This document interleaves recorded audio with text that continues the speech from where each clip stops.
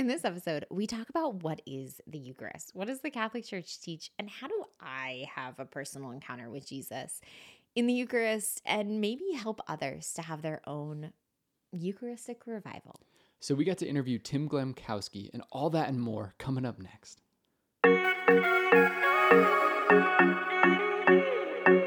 Tim, welcome to the Catholic Link Show. Yeah, great to be with you. Thanks for having me. For our listeners, we are so excited to have Tim Glemkowski on the show. He is the executive director of the National Eucharistic Congress and the founder and president of Revive Parishes. Here to talk all about the Eucharist and, man, all of the exciting stuff that's going on in the church right now. So, Tim, could you explain to us a little bit about, what are the bishops in our country seeing as kind of the problem and how do we start to get after what's going on with the revival and the church right now? Yeah, it's a great question. So if people ask me, I was like, what is the Eucharistic revival? Well, it's a movement, a grassroots movement of Catholics who are, going to be healed, formed, converted, unified, so that they can be sent on mission for the life of the world through a renewed encounter with Jesus in the Eucharist. And I think the narrative is pretty simple, right? The world is so obviously broken, right? And in need of healing. And the church, which has been sent by Jesus to be the normative avenue where he would bring life and healing and to the world, is herself wounded in so many ways. And that's displayed most clearly, I think, by the results of a Pew Research study that came out in 2019 that said, something like 70% of Catholics don't have a complete understanding or belief of the real presence of Jesus in the Eucharist. And so really the point of this whole Eucharistic revival is to rekindle a living relationship with Jesus in the Eucharist through a variety of means, through events and catechesis and small groups and processions and, beautiful liturgy and all those different things, right, brought to bear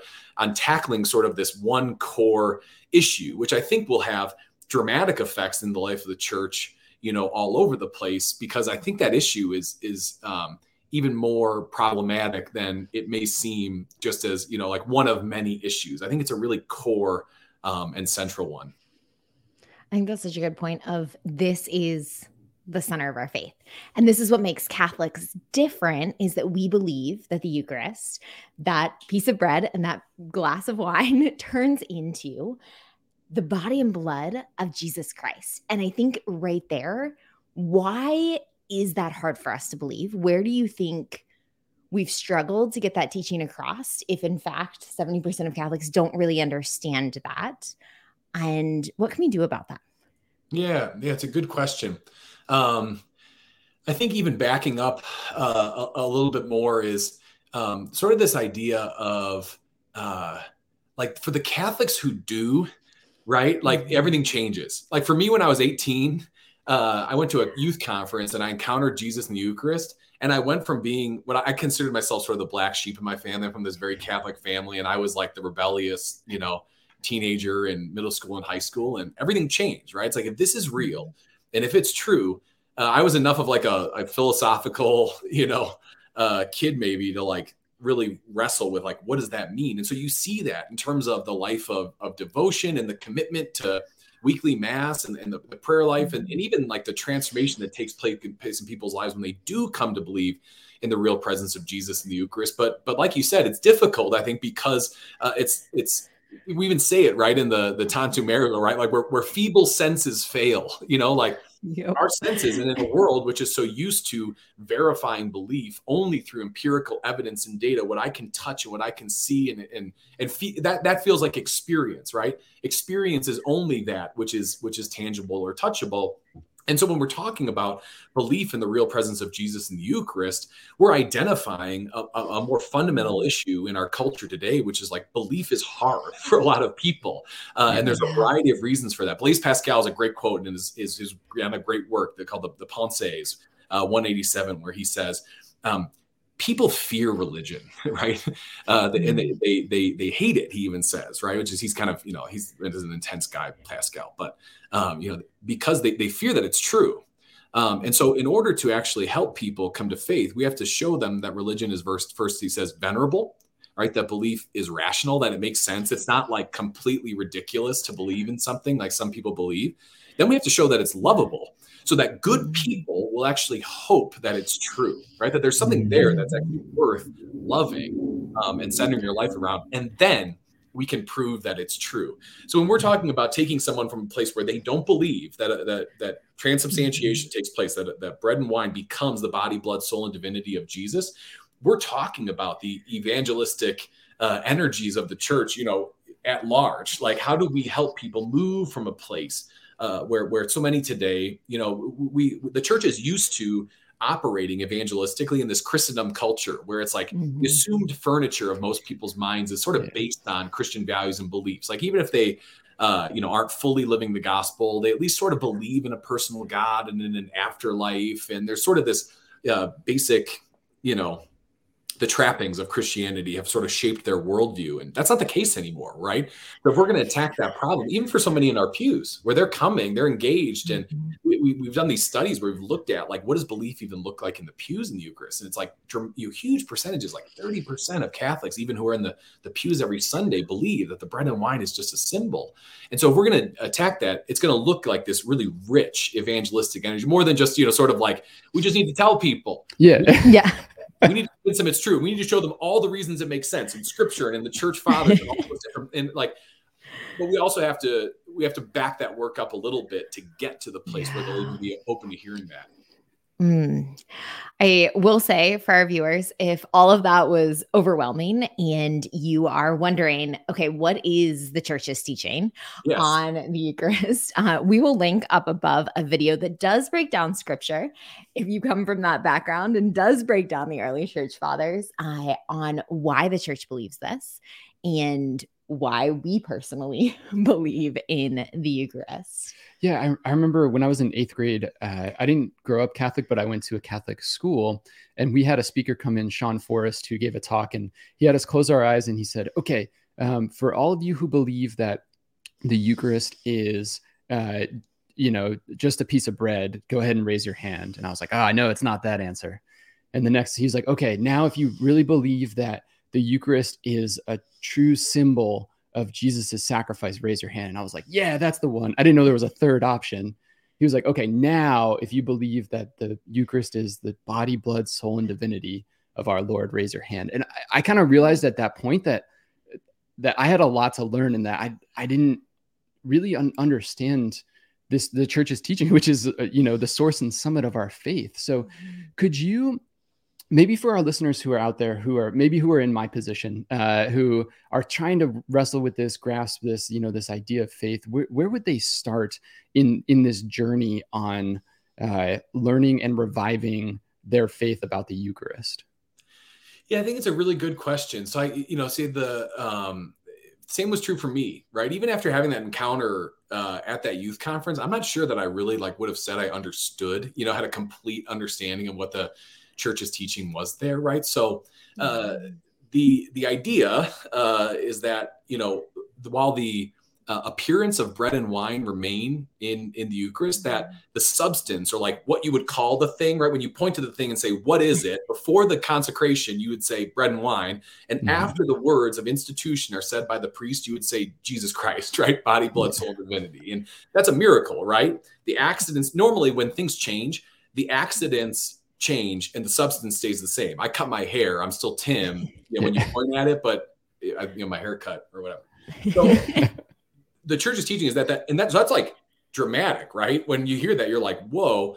So where does that come from, or why do we believe that? Well, because Jesus himself set it up that way. And I didn't realize this. So I grew up in a town called Wheaton, Illinois. And Wheaton is known for being like one of the most, there's more churches per square mile than any town in the world or something. It's an evangelical Christian hub. There's Wheaton College there, which is sort of like if you rolled like Harvard and Franciscan University of Steubenville into one thing, and it would be like Wheaton College, right? It's like this great evangelical school. And so I heard a lot of things about my faith growing up where people disagreed, other Christians disagreed with the church's teaching, but never really had an ability myself to say why, we believed what we believed, or really even understood what we believed all the way. And so it wasn't until college that I was in a few scripture classes that I realized, when you look at the history of the church, the earliest documents that we have about the church's practice and like what the people who were closest to the time of Jesus believed about the way that they were called to worship is that it was always, the Didache is the oldest Christian document that we have, right? Extra biblical, outside of the Bible document. And it's very clear, like, here's how we worship. We gather on Sundays and we like receive the Eucharist, and it's like right there. And you look at that and you think like, holy cow, this wasn't some like invention of the popes in like the 1500s, like this superstition or something. Like, this is from the earliest days. And then you start looking at scripture. One of the clearest one for me, you look at the writings of St. Paul. He's talking about like, if we eat the bread of, the body and blood of Jesus in vain, like we bring condemnation on ourselves. Like it's littered in there throughout. But I don't think you can get any more clear in my mind than John chapter 6 in the bread of life discourse. That's where I would go. If I'd recommend to any person anywhere, I'd go find a great article or a book from a Scott Hahn or a Brant Petrie. There's a book called Jesus Roots of the Eucharist that just totally rocked my world when I read it the first time. My wife, too, is one of her favorite books.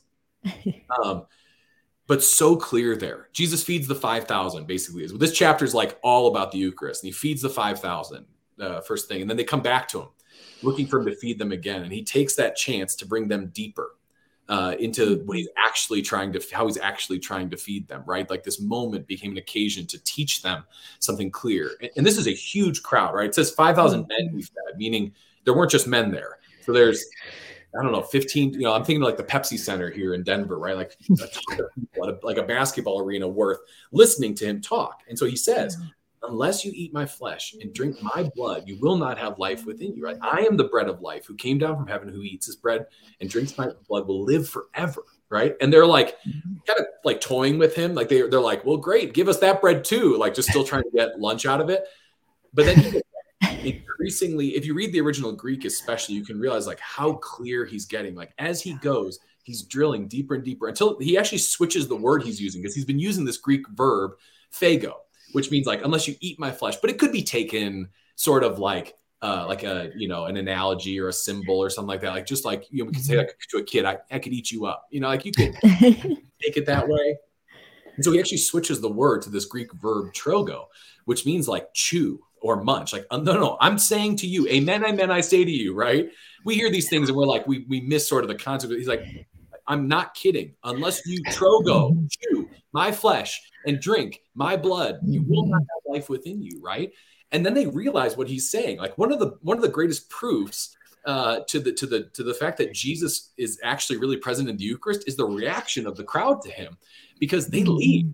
I mean, they're like, okay, this just turned into a cult. Like this got weird, like, I'm not for this anymore. Like this guy's, he's off his rocker. And so he could have said, right, you're thinking this public ministry, he's trying to make an impact, start a movement, all these things, right? 20,000 people arrayed in front of him, and he delivers this difficult teaching, and they walk away. And if he was just talking symbolically, he would have said, right, like, no, come back. I'm not, like, I'm just joking. I see all kinds of things. I'm the vine, this is one of those, like, I'm using an image here, right? But he turns instead to his apostles, his closest friends, and says, will you leave me too, right?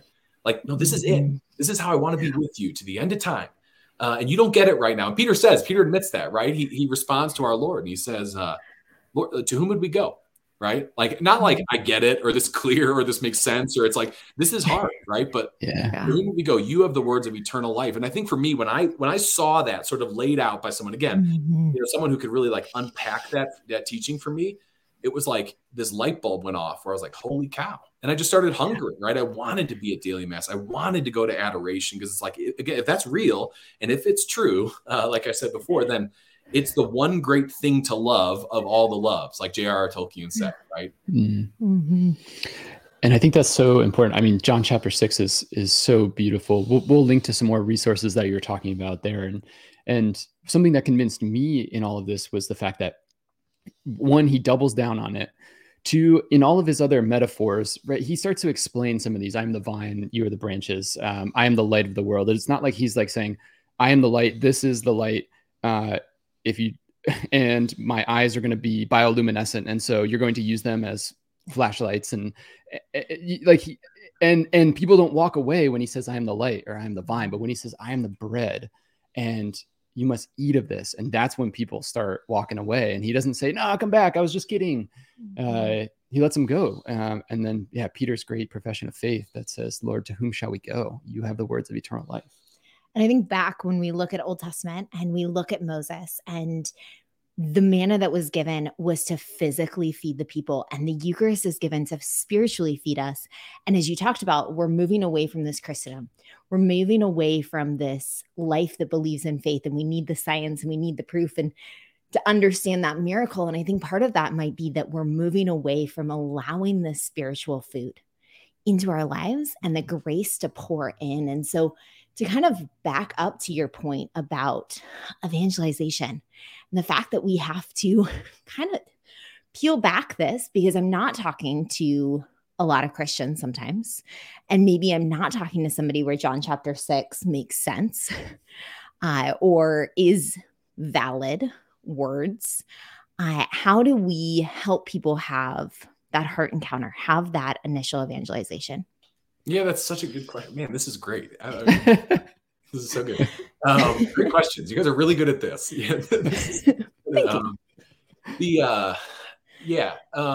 I think you're right. That typology is compelling. That's how we call it. That reading, you read the Old Testament in light of what's coming in the New. Like what's happening in the Old is prefiguring the New, and it sort of like helps to verify those things. Or you read a John chapter 6 and you see the teaching, so clearly laid out, and like that works for me, or that works for someone who kind of has basic faith. But for someone who doesn't have faith, I would say two things, right? Like one, kind of practically, right? Before I'll get kind of philosophical about it, kind of practically, Eucharistic miracles are really compelling. Like there's a lot of scientific data to back up Eucharistic miracles. And I think that can sort of elicit curiosity in someone where they can say like, that's sort of weird, but even miracles sometimes. There's a great story of a famous atheist who went to Lourdes, and he said, unless I see someone healed myself, I won't believe in the miracle here. This is in the late 1800s. And he actually watched, right? Our Lord performed a miracle in front of him. A woman who had horrible disfigurement and from a disease, skin and all this different things, went into the water and came out just like perfectly. It's actually kind of sad, but his response was, the famous atheist was, take her away. She's still too ugly for me. Right. So here's the point, right? There's a heart that's hardened there to believe, like no matter what he sees. Yeah. But some people are more open and more genuinely curious and want to understand. And I'll say two things about that, right? So Eucharistic miracles, I think, can sort of present to some people an opportunity who are open enough, like there might be something there. Yeah. People, in order to believe, have to walk through a progression like I described, right? Where it's like, does it make sense to believe? Would I love for that to be true? Now prove it to me. So does it make sense to believe? I think we have to go do all that basic work. Does it make sense to believe in a God, to believe in the Bible? Yeah. Is it rational, right? Like, are there, what about some of the difficult questions? There's scandals in the church, or like whatever obstacles exist, right, to people's belief. Like we have to address those along the sort of like evangelistic process. Then I think we need to tell the story. Like, I don't think people understand like, what the Eucharist even fits in the whole picture, where it's like, what has God done in Jesus Christ? Does he want to just condemn you? Does he want to just judge you? Like, is God even someone you'd want to have a relationship with? Or is he a loving father who from all eternity, when we were lost, right, taken into sin and death, that he moved mountains, did whatever he could, sent his only son? Why? To condemn us? No, to bring life and life to the full in this life and in the next, right? In that relationship with Jesus, the freedom to live the way my heart desires to live, right? And my deepest desires is actually made possible and present. And I'll be able to understand that when I encounter Jesus in the Eucharist, right? And then we can get to John 6 and all those different things. But here's what that takes. Here's why I'm pumped about the Eucharistic revival. I taught high school theology, which you can probably tell, right? So I would just talk like this at my students all day. It's just like, God bless them. I remember I told, never mind. Well, I won't get into that. So, you've heard the phrase, like, preach the gospel at all times, if necessary, use words, right? Like St. Francis never said it, but there is a point that modern man listens more willingly to witnesses than to teachers, is something that was said by Pope Paul VI. I do think the heart of the Eucharistic revival, right, is like, if we have, so I used to have my students memorize this paragraph. Catechism of the Catholic Church, 1131. I was a sacraments teacher. The sacraments are efficacious signs of grace instituted by Christ and entrusted to the church, right? The visible rites by which the sacraments are celebrated signify and make present the realities that they confer. They bear fruit in those who receive them with the required disposition. So here's what that means. the divine life that we lost in the fall, that the Father wants to bring us back to, where he wants to actually change us and transform us, right? God became man so man might become God. He wants to utterly, not just like a slightly more well-behaved person, but like a new life to the full, a new creation. That's what grace can do in my life and your life, right? That's probably what we've seen grace do in our lives, right? Like high school Tim was not great, right? So, glory to God. So that's what sacraments can do. And that's the way that God, the ordinary path by which God wants to change us and transform us so that we actually have a witness to present to the world, which is compelling, something that people could look at and say, I don't know what they believe. Catholics seem crazy. I don't know what I've heard of them, but there's something different about that person. If that comes through the Eucharist, and 70% of Catholics don't believe, which is one of the prerequisites, right? They bear fruit in those who receive them with their required dispositions. That means faith. They have to actually believe in what's happening there for that sacrament to actually have an impact on their life. It's not just magic. That's a fundamental problem to the church's evangelistic witness to the world. That is a like, what would you say, where it's like, that's not just like that's a cancer, not a cold. Like, be the church that we're called to be. If so many Catholics don't know and have a living and active relationship with Jesus the Eucharist. So the bishops call it a 3-year revival, right? Amen. Well, Tim, thank you so much for coming on the show. I think just to be able to take all of this, and for our listeners to go back to take a look and see, I would challenge them, where can they grow in their devotion and knowledge to the Eucharist? Where can they live this faith out so that they can be an example towards others? And so I encourage them to think about that. But Tim, where can they get involved if they're looking for more information on the National Eucharistic Revival or the National Eucharistic Congress? EucharisticRevival.org. The Congress website's coming. It's going to be EucharisticCongress.org. So, for now, there's a page on the Revival site that talks about the Congress, and you can get information when that's, coming. Registration will launch later this year. And then the Revival, there's places, we have a newsletter called The Heart of the Revival. And it's sort of like all of these apostolates and dioceses have been invited, local creativity at the service of this mission. Here's where we sort of centralize all of that and make people aware of sort of what's going on in the umbrella and broader vision of the revival. So join us there, meet us there. And I think more than anything, kind of ask, like, if this is something that lights you up, that is a problem in the church that you'd love to be a part of addressing, or something that you'd love to encounter yourself. Like the thing God's been doing in me most through this job at the revival is bringing me into a deeper relationship with him in the Eucharist. Like, and I mean that, so like, find that love yourself, come back to that love we had at first, and pray and ask Jesus how he's calling you to be part of the solution, right? That's grassroots revival. Tim, I think that's so beautiful. And I want to challenge our viewers even further. Maybe it is going to that adoration at your parish that you're a little hesitant to. Maybe it is going and committing to an extra daily mass. Maybe you're doing all those things and you still feel like you have 3 kids clamoring all over you and you're pregnant, and it's a little bit hard. And then I would say, just a little bit. Hypothetically, sometimes you leave mass and you feel like, I know what I believe, but and so maybe it's confession. And that disposition that we really need is to let that grace come in so that we are able to receive that grace. And again, that it's not just a symbol of how God works, and God can work outside of the sacraments, but it is the way that he has allowed us to experience that grace and to bring that into our own lives. And so thank you, Tim. Thank you for all the work that you're doing to help prepare the hearts of this nation, of this world, of our church, to receive Jesus personally in the Eucharist. And so we will link all of the information down below. And to all of our viewers, know that each one of us is praying for your encounter with Jesus in the Eucharist. Until next time.